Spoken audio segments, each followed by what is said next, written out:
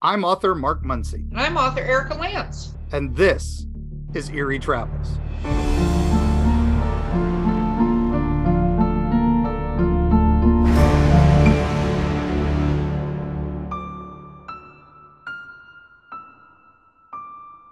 Greetings, travelers. Greetings, travelers. Oh, yes, it's spooky season. It's spooky season, This and should be greetings, travelers. how many times are you going to do that? I don't know. I like Okay. it. I'm Kinda experimenting. Yeah, Trying to come up with something. I appreciate it. We're in the middle of our scary season, and today's episode is super freaking awesome. Yeah, See, yeah. it's less than 8 seconds, so I didn't swear You yet. didn't swear yet, so it's good. You gotta wait that 8 seconds. Yeah, So I'll have to tell our guest, our ghost. Ooh, hi. What was that? I heard a strange voice. Do you want to introduce our epic guest today, Mark? Yeah, we have a I'm a guest ghost. today. I'm not here. Oh no! Wait! Oh no! Oh no! We Okay. thought he was coming. It's the person that's haunting us today instead of our guest. That's great. That's great. I'm No, old we man have Tabitha. we we have a good friend of the show and an awesome. I mean, this guy is a man of many hats. I mean, he is Well, literally writer, director, producer, actor, all the things. And this guy is just he's everything and an experiencer. So we're gonna get to talk to him about all the fun things. I like you just said experiencer as if anyone knows what that means. Yeah. Well, he's had some experiences of unusual things. Okay. So, and we that's shared this at a convention in Tampa. We talked about it a little bit. So it was like immediately I'm like, oh, we got to get Joe on the show. So who is our guest? This is the great Joe Davison. Hey, I don't know if I deserve the great. Did you hear his impression just moments ago? Oh man, I'm totally fanboying there. Of me? Yeah. Heck Yeah. Yeah. You can? What do I sound like? I think everybody should fanboy over you. I'm just saying. No. I mean, I don't know. I don't feel as confident as of late, mainly because I'm behind. I have a publisher and I'm a little behind in my I books. don't know what she would possibly say to you. Get your shit together. That's probably what she'd say. She probably wouldn't say that. She'd probably say, "What are you doing?" And I'd be like, "I had to do a lot, and then I'm producing a show now, and my writing is horribly done to begin with." No, I think it's because Joe writes on stone tablets and tries to turn them in. And is he chisel them in and everything? The stone part is correct. There's we're not stoned involved, but yes, no. Part of the word there. Poor time management, really, is what it boils down to, because I'm always trying to get in a project, whether it's producing or writing or acting. And I sometimes run around with my head cut off because I have to travel a lot, so I'm like LA for 2 weeks and then I'm back, or then I'm in Denver, and it's like, anyways. Trying to catch up. Well, and one of the things that I think is very cool, well, first of all, when I met you and everything, because we met at a horror convention, but is the fact that you are legitimately a working actor. Which I think a lot of people don't quite understand what that means, because you do a lot of different things. Yeah. I met you and you were promoting and signing for a movie that you were in, and you had been in Stranger Things. Yes. When I first met you. So talk just a little bit about who is Joe Davison? Don't get philosophical on us, because nobody's I'm a man who stands in a lighthouse during a storm, and I watch the hurricane approach. It actually just happened. I just had a hurricane yesterday. Yeah. Actually, it didn't hit us at all. It didn't. I live on the west coast of Florida, right? Literally, I'm lateral from Tampa, right? So Tampa's here. I live here in a place called Holiday. And the Idalia, what a stupid name,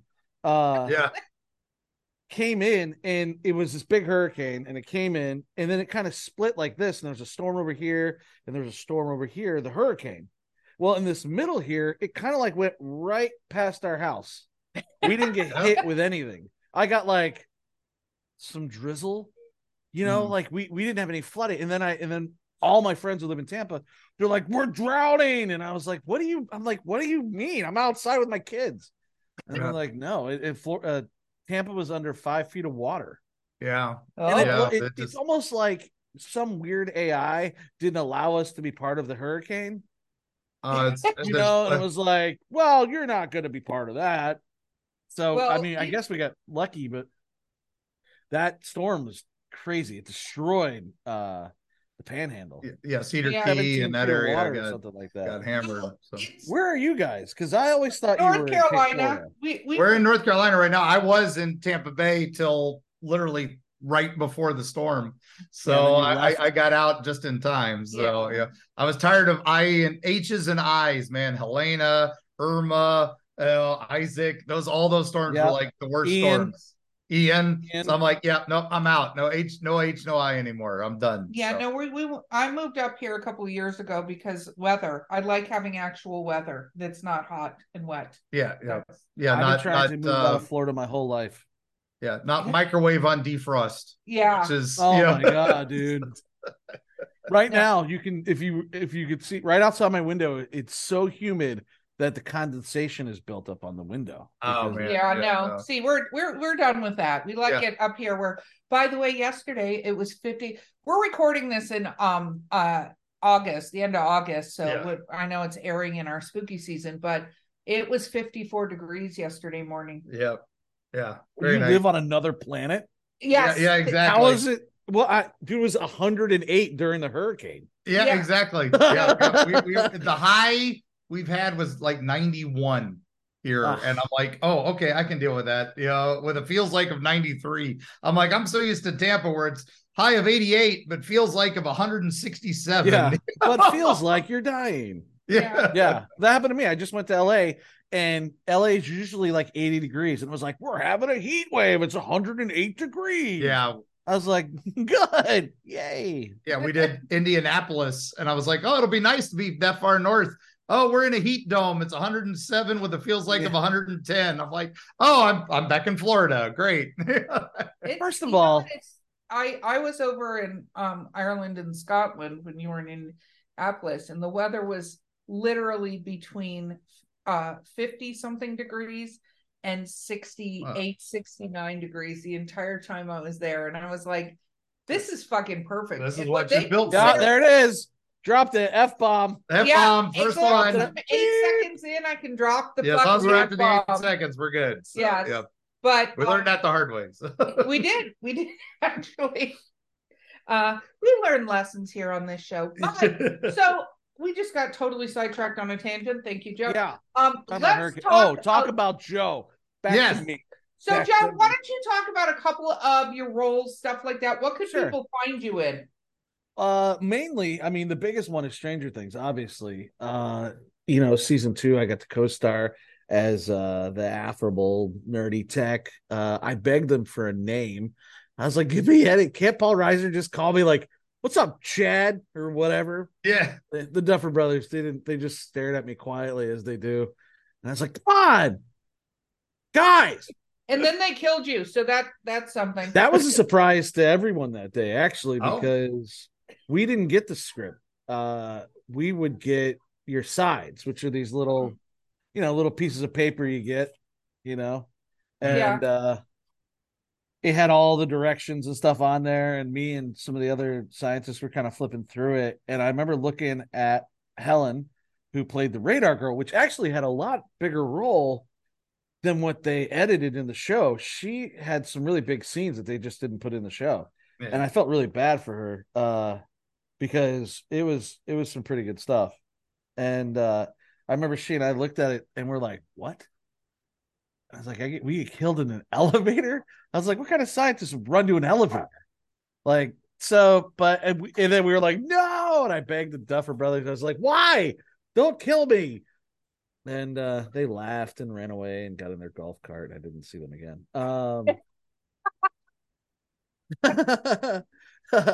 But yeah, so that was a lot of fun. I mean, that was weeks and weeks and weeks of work out of Atlanta, and I could have had a better experience, a better crew. Bob Glick, who is the director of photography, I'm kind of like a social butterfly on set. Not as far as the cast goes, but like the crew. I kind of like the crew a lot. I like hanging out with those guys because I kind of started as a PA and you know, ran cables and got coffees and that kind of stuff back in like 2000. So I identify with these guys a lot more. And as a writer, as a director and producer, I like being on that side and watching the props work and watching, you know, effects work and the DP and the I like watching all that stuff. Sometimes it's it's a different conversation when you're over in the actors bullpen with all them. You know, it's not down to earth sometimes, those conversations, you know. And I'm just like, okay, I'm gonna go talk to these guys over here. No, I don't know what that means. So, but that's, you know, that's kind of but I love Stranger Things. But also, if you're a horror fan, uh I'm in a movie called As Night Falls, which you can see on Amazon and Tubi, and 100 Tears, which is something that just got announced as top 5 uh best killer clown movies ever made, along with It and Terrifier. Nice. So a top 5, my movie 100 Tears was 3rd, 4th. Nice. Somewhere. Very cool. Somewhere in there. That came out yesterday from UK, something called Blazing something out of the UK yesterday. And I was pretty excited about that. That was pretty neat, you know, to have it still be running. Yeah, still be running your movie, and people are still considering that one of the best ever made. I wish the money reflected that. Don't we all? Don't we all? Yeah. I know. And then I'm in a couple dramas, you know. Beauty is Skin Deep, that's on Amazon. It was a high school drama that I directed, written by Jennifer Phillips, and I play a medical examiner in that. That was kind of fun. New role, you know. I didn't die. Yeah. So and then movie when you don't die. So I know. And then I have a horror movie question.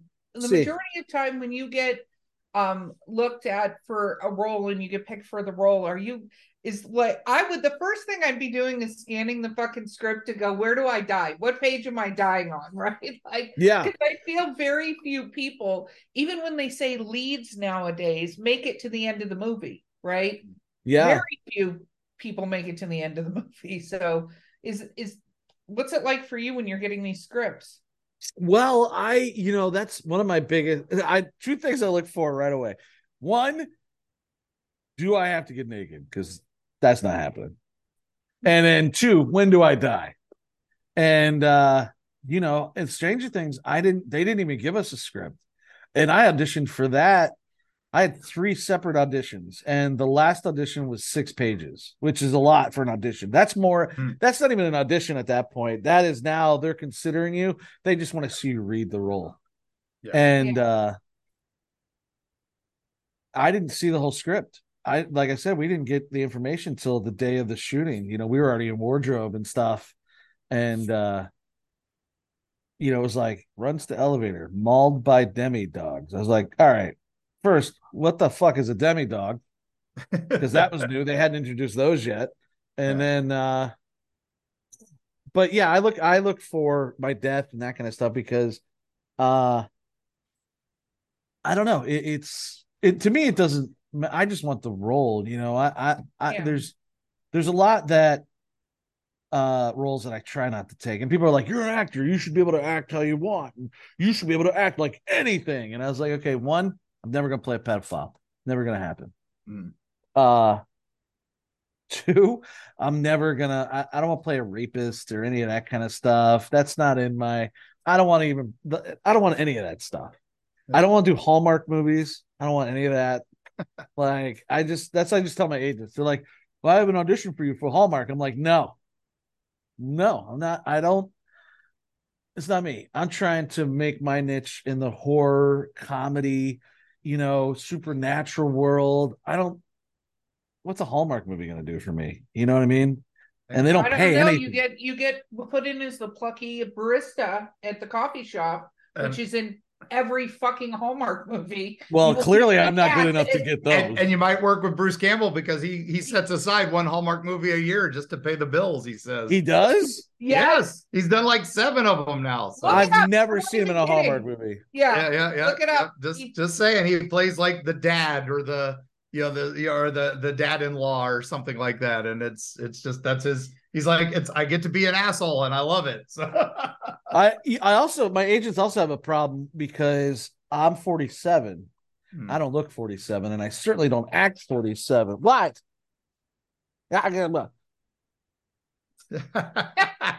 It's Joe's talking to his little one. Yeah. I love it. Okay, goodbye. Biggest fan there. So okay, go. What was I saying before I? You're 47, but don't look 47. Oh, I don't look it. Yeah, and I'll get these roles. See, Stranger Things. They wanted me to be Barb's dad. Oh wow! And yeah, when my agent sent me the audition, I said, I'm not this 47-year-old man in 1980, because in 1980, 47 was like 60. Yeah. You know what I mean? Like I remember my dad was only 50, and I thought he was 100. He looked worn out. You know what I mean? He looked old. Yeah. I'm 47 and I still play with Legos. Yeah. You know what I mean? So it's like my agents, they get kind of mad because they can't, even though it says 47, I look way younger. If I shave and wear, hoodie, man, I look like a child. I look like a baby. Yeah, I had to let the hair go gray, otherwise I still look like I'm 20. So no, dude, it's leaving. It's all leaving. It's all evacuating the dance floor, huh? No. Okay, so one of the reasons we wanted to have you on the show, and we're going to take a break in just a few minutes, but I wanted to talk a little bit about some of your experiences. So, well, I mean, what are we talking about? Like threesome? Yeah. It's that kind of podcast. Yeah. Well, I don't know. Some of these books I read. Oh, yeah, well, that's true. Yeah, it's different podcast. Dear Penthouse Forums, you won't believe what happened to me. Yeah. I had an interaction with a ghost. Talk about that. Yeah. So I was laying in a castle. Let's talk about, have you had any creepy things happen on set? Yeah, because I have shot like 100 Tears. When we shot, that was 2007. We shot that in an abandoned cigar factory in Ybor City. And we were on the third. We had the run of the. We got the key to the entire. It was 3 stories. We got the key to it for like 2 months. The guy just gave us the key. He's like, "You're some old dude," and he's like, "Do what you want." Blah, blah, blah, blah. And we were like, "We have an entire cigar factory." Scooby Doo. I love it though.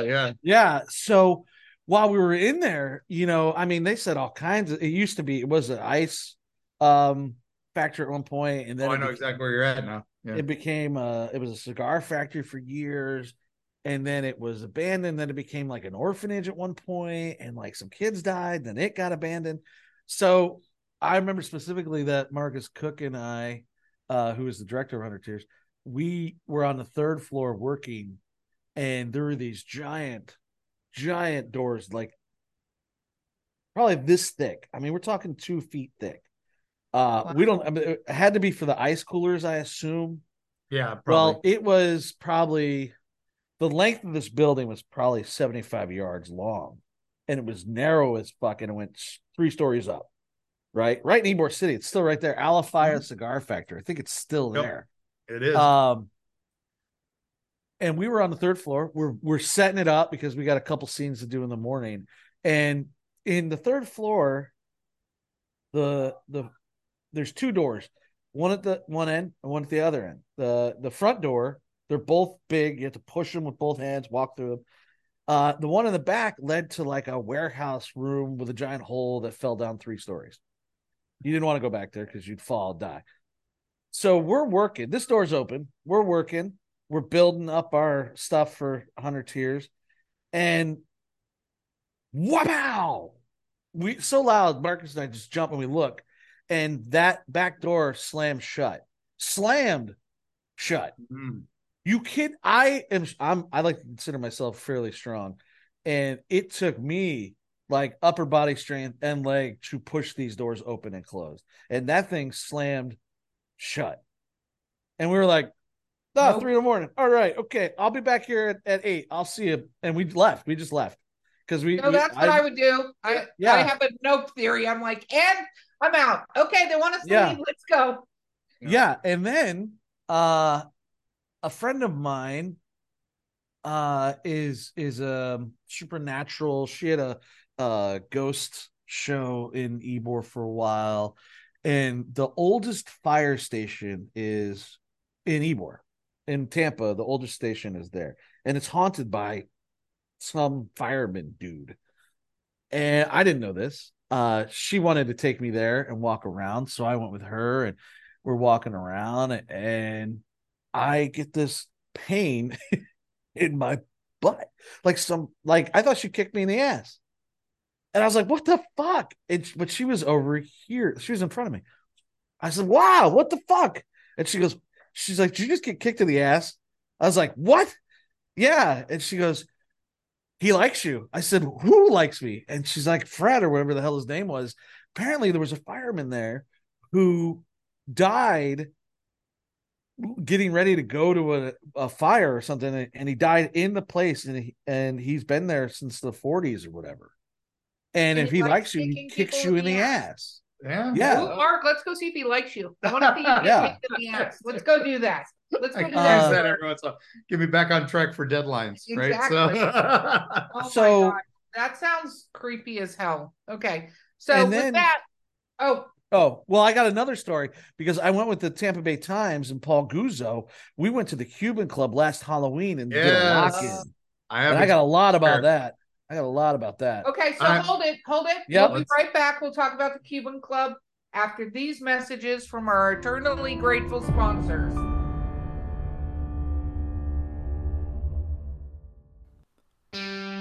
Erie, Appalachia. Gear up for a frightful jaunt into the darkest reaches of the ancient Appalachians. Folks deep within the Appalachian hollers lean close to the campfire to share stories of the inexplicable with hushed awe. Monsters rumbling in the hills, strange lights darting through the pitch black night sky, horrible occurrences almost ineffable in their bizarre tragedy. Tall tales, you might say. Tell that to the Flatwoods monster in Braxton County, West Virginia, or the Goat Man of Louisville. Look into his humanoid eyes and let him know you don't believe. And what of those apparitions in Mammoth Cave's Corpse Rock, or the Satan spawn known as the Jersey Devil? How do you respond when confronted by these mysteries? From the metaphysical energy that swirls near Serpent Mound in Ohio to Point Pleasant's Mothman legacy, Mark Muncy and Carrie Schultz explore the dark history lurking in the shadows of Appalachia. Read by Mark Muncy, author and experts on strange folklore with appearances on shows such as Ancient Aliens, The Curse of Robert the Doll, and many, many more. Destiny Beard, the lyrical soprano who will haunt your dreams.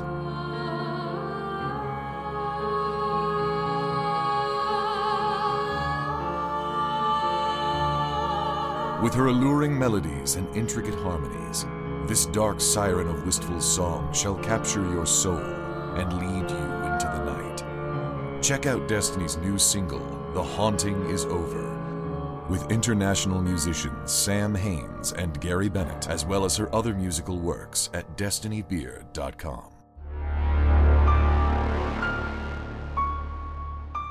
And we're back. And we're going to talk about the Cuban Club because I've actually gone into the Cuban Club too. So, Joe, what is your experience there? Okay, wait. Let's start with what is the Cuban Club. Mark, do you want to give the what is? I'll keep it brief. Succinct. All Succinct is the word of the day. You can pick up Freaky Florida, available at fine bookstores everywhere, and it tells you the whole story. No, by this guy named Mark Muncy. But no, anyway, he's a great guy, good looking dude. Yeah, I've met him a couple times. He's got a story about on the ego that's right next to me. But anyway, no, the Cuban Club was Ybor City was, a suburb of Tampa, and it was run by basically the mob for a long time. And but they had several clubs from several different groups of immigrants there. So there was the Italian club, then there was the German club, and then the Cuban club. And each one decided to build something bigger and better than the other one to try to impress. And these were places you gathered, and they had, like, for a quarter a month, you join it. It was kind of like a YMCA membership, and you'd have a little swimming pool. You'd have a place where they had a dance hall or a theater, and then they had a ballroom area up top. And the Cuban club they played a bolita ball, which is like a bingo. Yeah. They'd kill you over it. Yeah. That was they would freeze one of the balls, and so that way when they would feel the ball, they'd know which one was to pull out for the winning ticket. That was part of the whole mafia thing there. But anyway, the Cuban club, the thing was with Ybor is because the mob ran it, no one was allowed to investigate any crimes in Ybor unless the mob allowed it. So if someone died, nope, just didn't happen. Don't know what you're talking about. And the police weren't allowed in to investigate. But there were some that were so obvious that they had to be investigated. There was a guy who killed himself in the theater, and that was in front of a live audience. So that one was pretty much done. A bride tripped down the stairs on the top floor in front of an audience of people. A little boy drowned in the basement area. And so that one was well known. And then another person got thrown off the building. You're missing the succinct part of this and what it is. Now I'm regretting letting you. Okay, sorry. But anyway, a lot of people have died there, but we don't know how many. Okay. So it is considered one of the top 10 haunted buildings in America by many. Okay. And we can go further into that, but another episode. Joe stories. Yes. Do you see how I have to stop him regularly? Yeah, it's okay. Let me take the next 45 minutes. Yeah, well, I know a lot about the Cuban Club because one of my first real producing jobs ever, I worked with the Guzzo brothers, Pete Guzzo, who works at the Tampa Bay Times, and his brother, Paul, and then his brother Pete.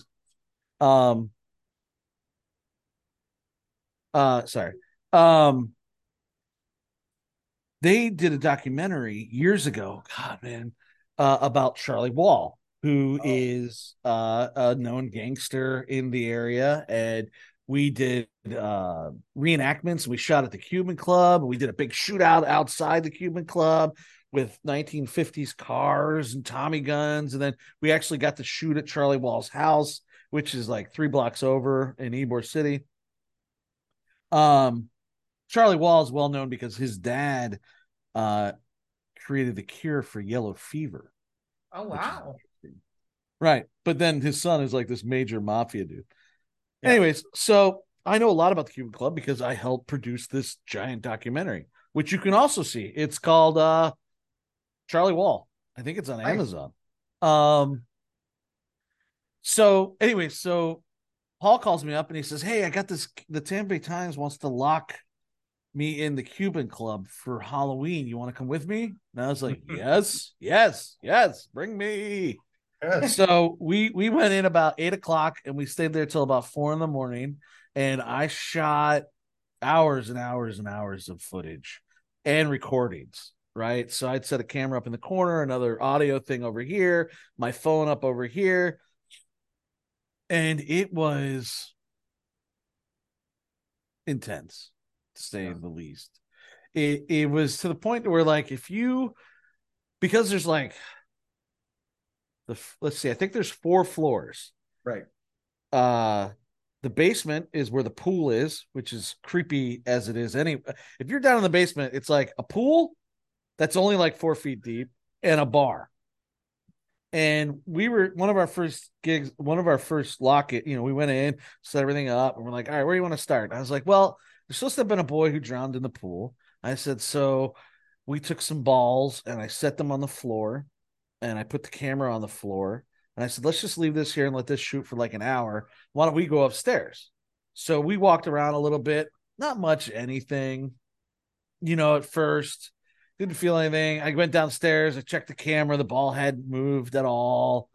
I was like, okay, that's cool. And Paul's like, why don't we separate? And I was like, yeah, okay. I don't want to, but all right. Has he watched any horror movie ever? I know. So the theater. There's a list of rules. Number 1 is to not separate. There's a theater there, and there's a balcony. And people say if you're on the stage, you can look at the balcony, and there's a ghost on the balcony who walks back and forth. Yeah. And there's supposed to be a projectionist who's in there too. Sorry,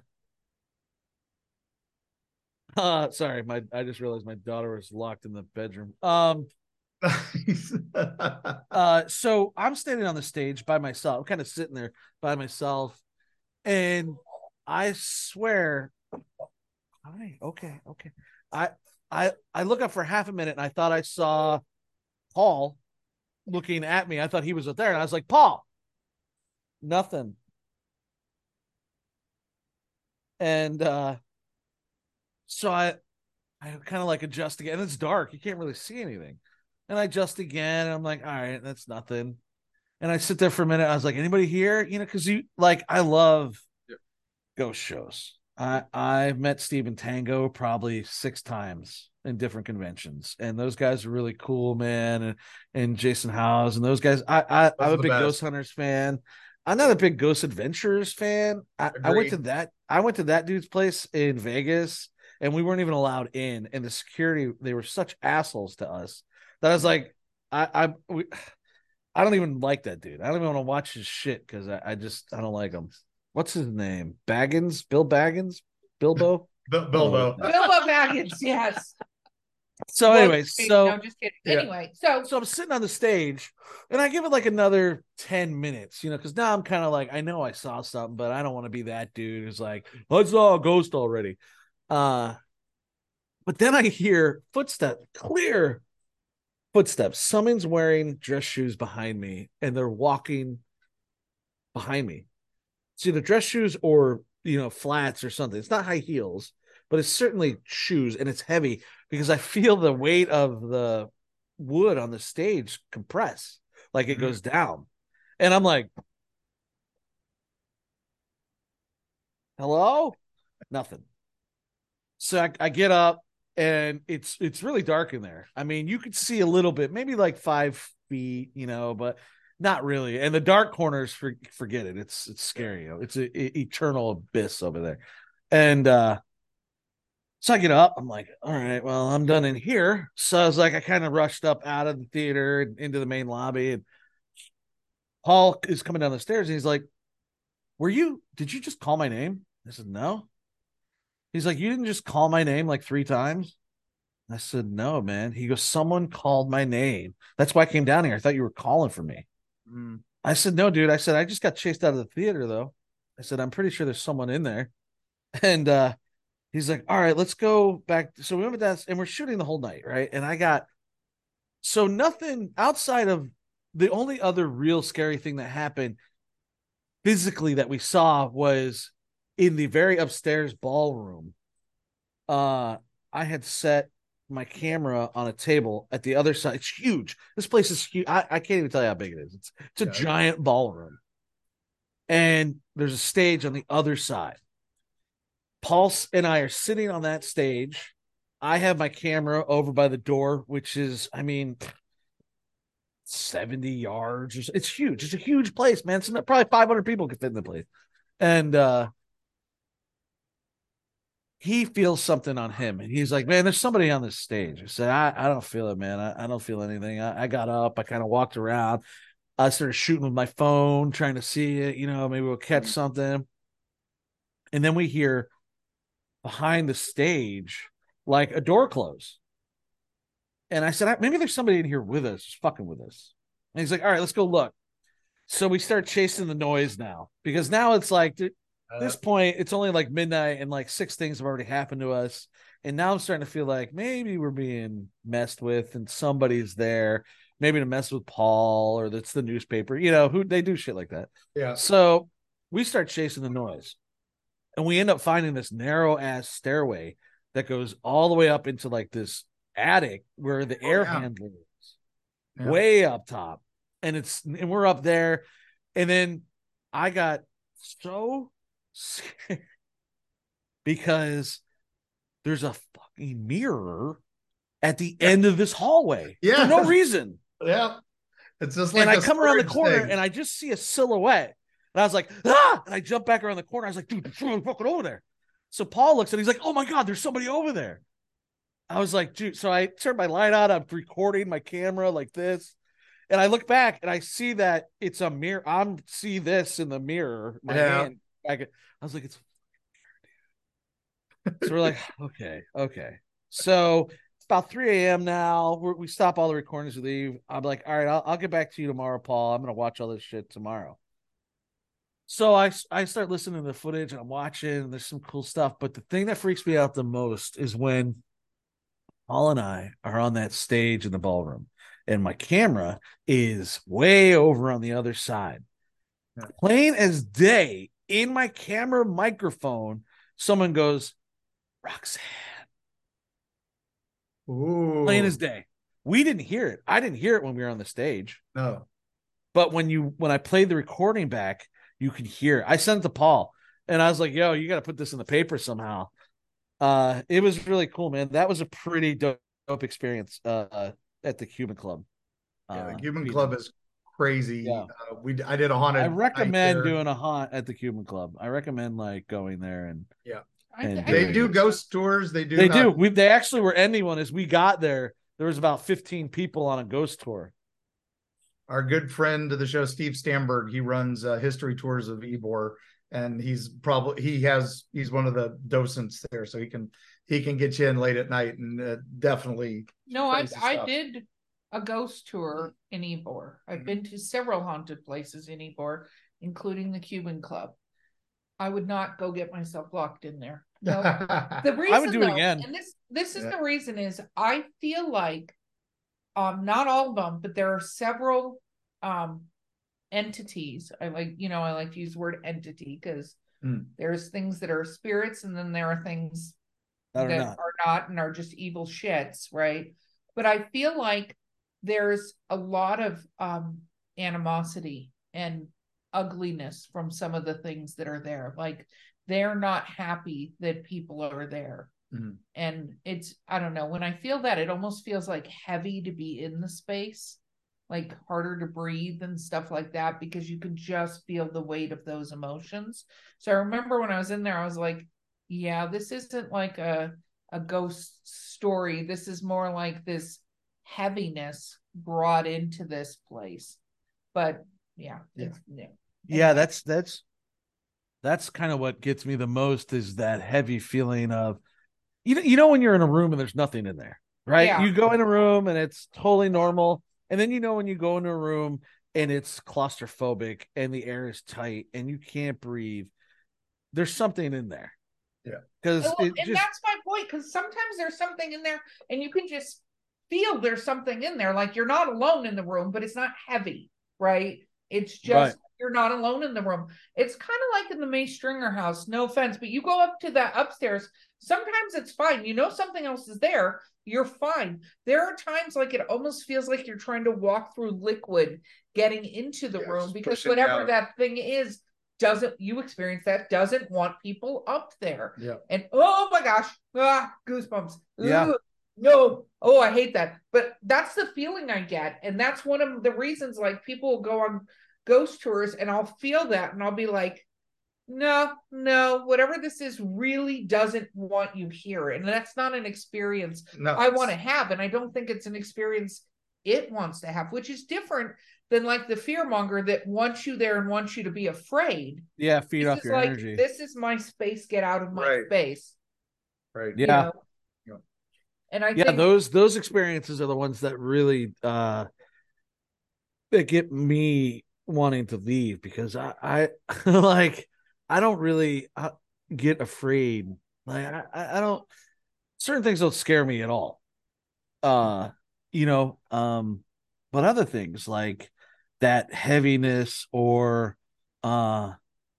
you just know when you go into a place and it's haunted, you just know, you know it. And I don't want to be in it. I want to get out. I don't trust it. I don't understand what's happening. First of all, I'm on this plane. They're on another plane. There's something happening. We don't know it. I mean, eventually, maybe one day we'll figure out how to like transition from one to the next, but besides death, you know what I mean?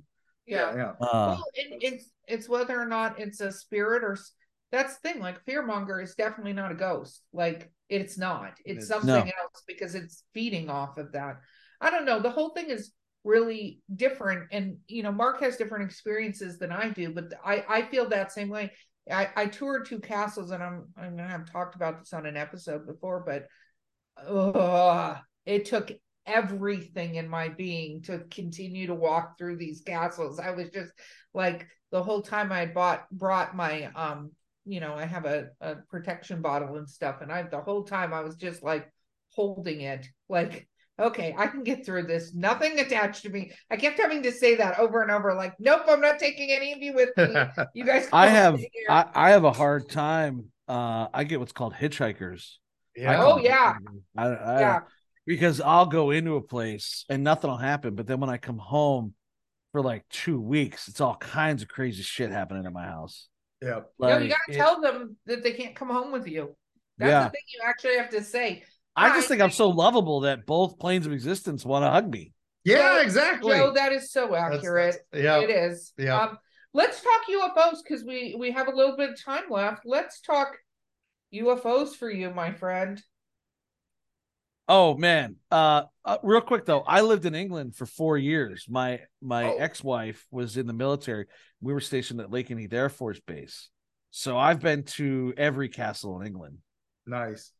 And that's some crazy shit, man. It's interesting because I went to 3 different castles in Ireland and Scotland, 4 different castles actually, and older buildings too. It was anyway. That episode will have already aired. Everybody will have my stories. Yeah. But the heaviness in those kind of places is just, it's so bizarre. And then they're like, and this person was thrown off the ramparts and blah blah. And you're like, what? Yeah.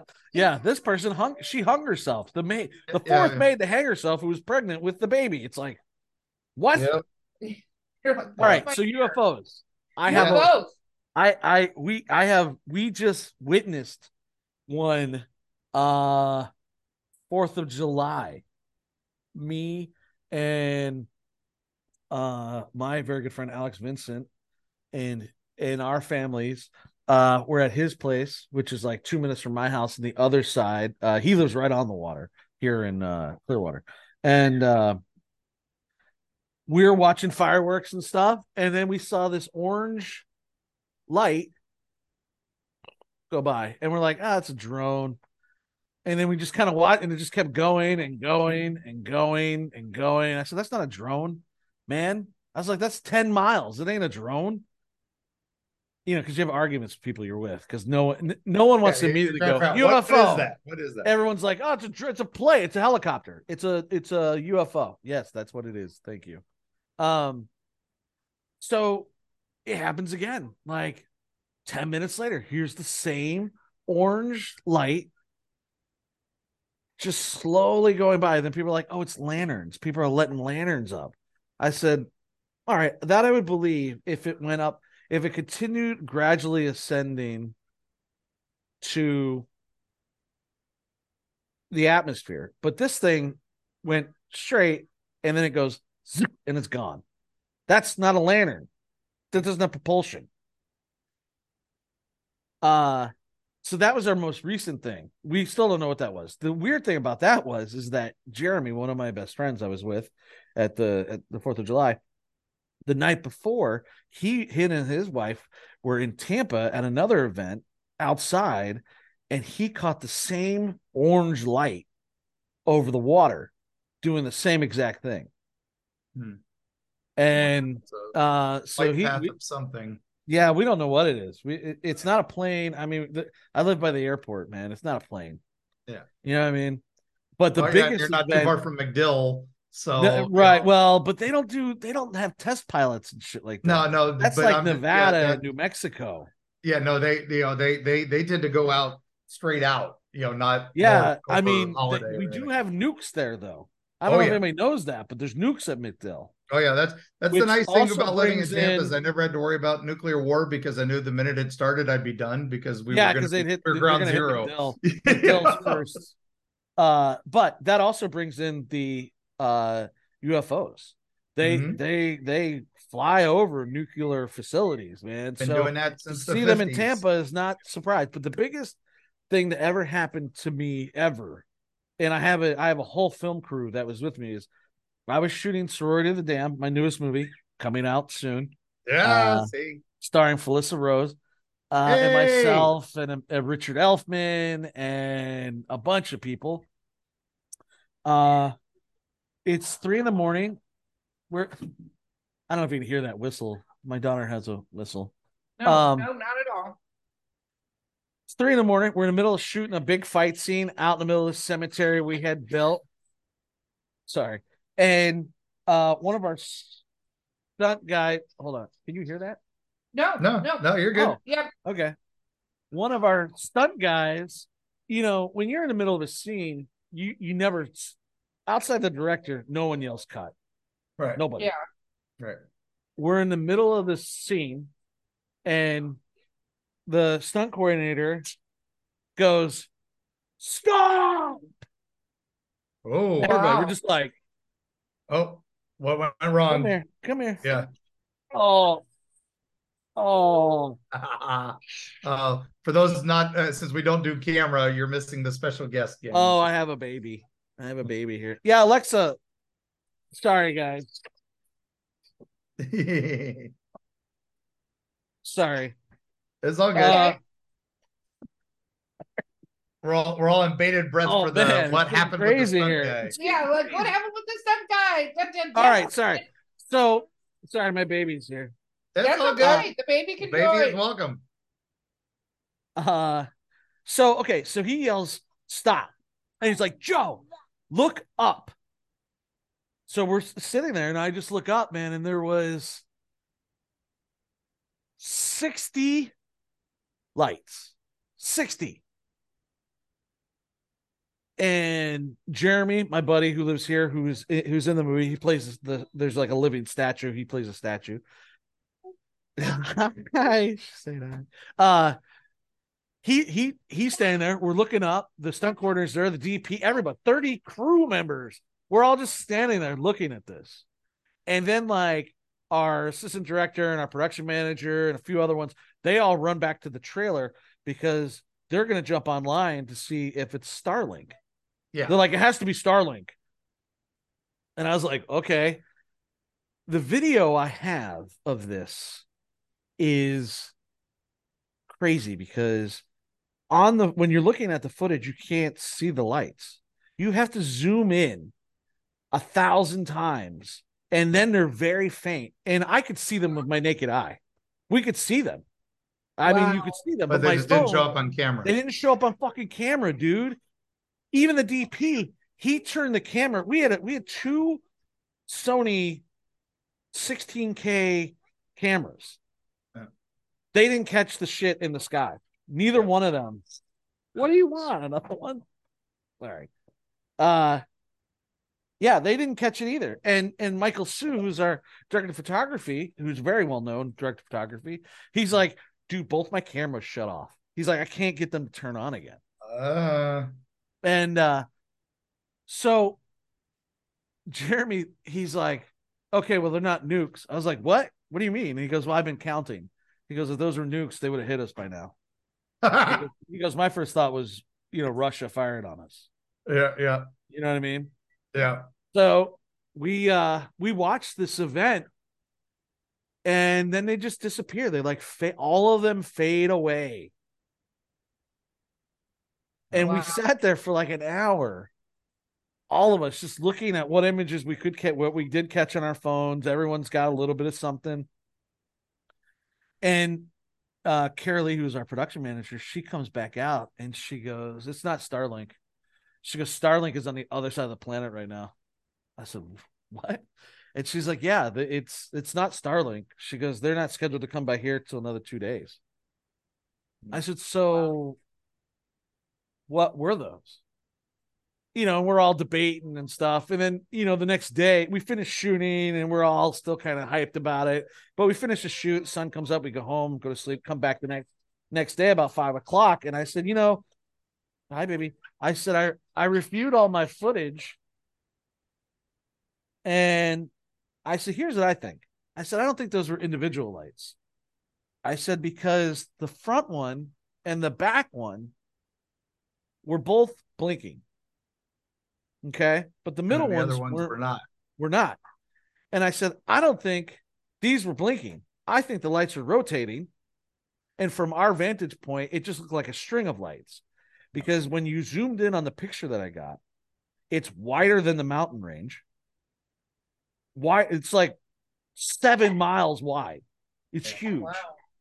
And then you can see that there's a shadowy top and bottom. And I said, these are lights going around a UFO. This is a mothership or a giant ship that slowly flew over us while we were shooting. And then I started researching a little more. The day that we saw the lights, Jeremy and I, we got to set pretty early because there's a dry riverbed where we were shooting, and we just kind of wanted to walk around and look at shit. So where you had to park to get to the location in the desert where we were in the mountains, we had to take a transit van to carry everybody to location because you couldn't park your cars down there. There's no room. There's nowhere to park. But we walked it. It's like a mile. We wanted to walk it in this dry riverbed. We were only in the riverbed for about a minute, and this giant white owl landed in front of us. Middle of the day. Landed in the tree in front of us. And we were like, holy shit. So I get my phone out. I'm about to take a picture, and it takes off, and it goes to the next tree. And there's only trees like every, I don't know, 100 yards or something. Like it's a dry riverbed. There's not a lot of trees. But it would wait for us to catch up to it, and then it would go to the next tree. And we followed this white owl right up to our location where we were shooting, but which was over, like, I don't know, over there, but parallel to where we were. We stopped at the riverbed. The owl took off. We were standing there, and I looked over, and I could see the camp up the hill and on the other side. And I was like, that's weird. We made it to our spot. And then that night we saw the UFOs. And I found out that a white owl apparently has something tied directly into UFOs. We had no idea. It's native lore. It's visitors from beyond and all. It's an omen. They're a sign. It goes to white stags. And then anything albino. I didn't know white owls are very common for a sky being a thunderbird, or you're going to see. I didn't know this till I was talking to another UFO show, and I said, "Yeah." And the weird thing was that day I saw a white owl, and they flipped the F out, and they were like, that means you saw." Yeah. Waiting for you to finish the story. I was like, white owls are a sign of right. So apparently this was in the works. I guess the white owl was a symbol that there was UFOs coming that night, or a big ship was coming, or visitors. But we tried to calculate the next day if anyone lost time. Oh yeah, because people were having trouble recalling the moment when it happened. 2 people didn't remember it at all. Wow. Yeah. When they got to set, we were talking about the UFO, and they're like, "What?" And I'm like, "Last night, the fucking UFO we all watched." Yeah.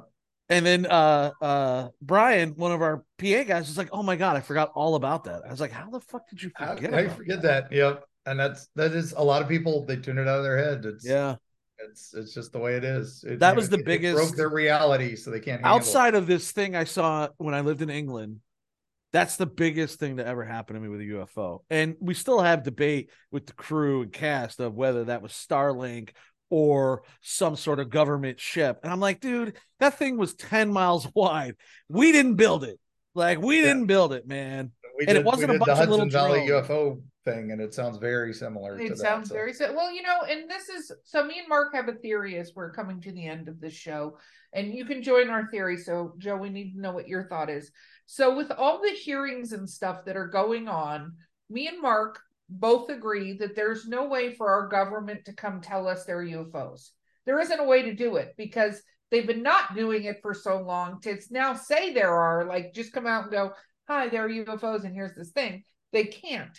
But if you listen to all this, which we're going to do some episodes on this, but they're talking in a way like we think something's going to happen by the end of this year that's going to be like, hey, sup, here are the UFOs. Yeah, and we tried to talk about it. We had hearings, we had all this, but nobody wanted to listen. So now the one thing that cannot possibly be ignored will finally happen, and they'll be like, okay, see, we tried.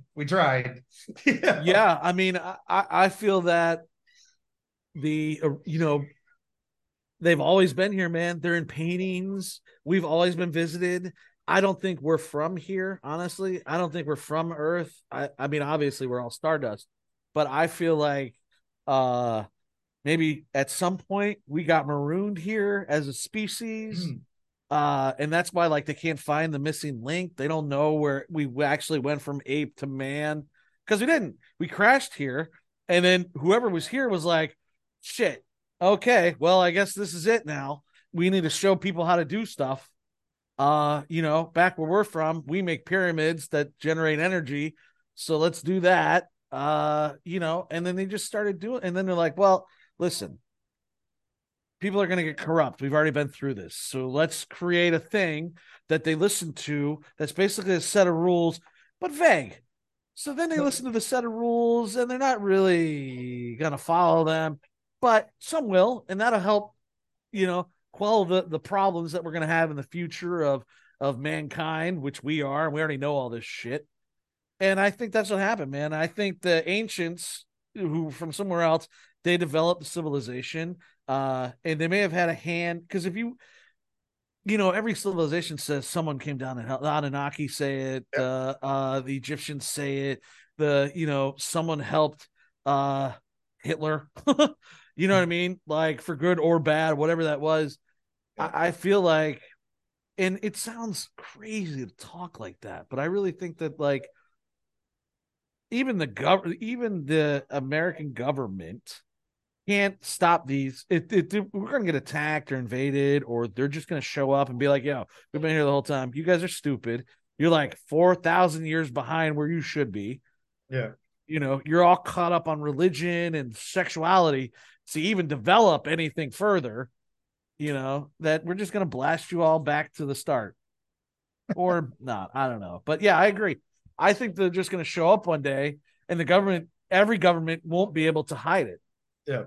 Yeah, and that's what we think is coming. Okay, Joe, because we have to stop now because sadly, will you tell everybody how to stalk you on social media? Yes, Joey Giggle Pants is my handle for everything: Instagram, Twitter, Facebook, and then I have a website, redgearstudios.com. I think that's it. Very cool. Instagram, Twitter, Facebook. I don't have a Twitch. I don't have a Snapchat. I'm thinking about getting an OnlyFans though. Oh, there you go. Talk about Here we go. Yeah, well, I just call it The Naked Author, and I'll just sit there writing. There you go. Someone will buy into it. Someone will give me $10. Someone will pay $10 for that. Yep. Yeah, somebody. I like it. Okay. Well, thank you so much for being here with us. Thank you for having me. Oh yeah, no, our pleasure. We'll definitely talk again more soon. I hope so. We got more stories to talk about apparently. So I didn't even talk about the UFO in England. That's a whole nother thing. Oh, see, save it for next time. Yeah. That'll be awesome. So, all right. Well, gang, thank you so much for joining us. As always, like, share, subscribe, find us on all your favorite podcast platforms, and leave those little reviews. They're very handy. And go to eerietravels.com. You can drop us a line with your listener stories, or anytime you saw a UFO or a ghost story or whatever. Your favorite Joe Davison story. We'll read that on the air. We'll read those. Or or where there might be you want to find him on OnlyFans. Yeah. But anyway. And thank you so much again, gang. Keep watching the skies, and we'll see you on the other side. Bye-bye.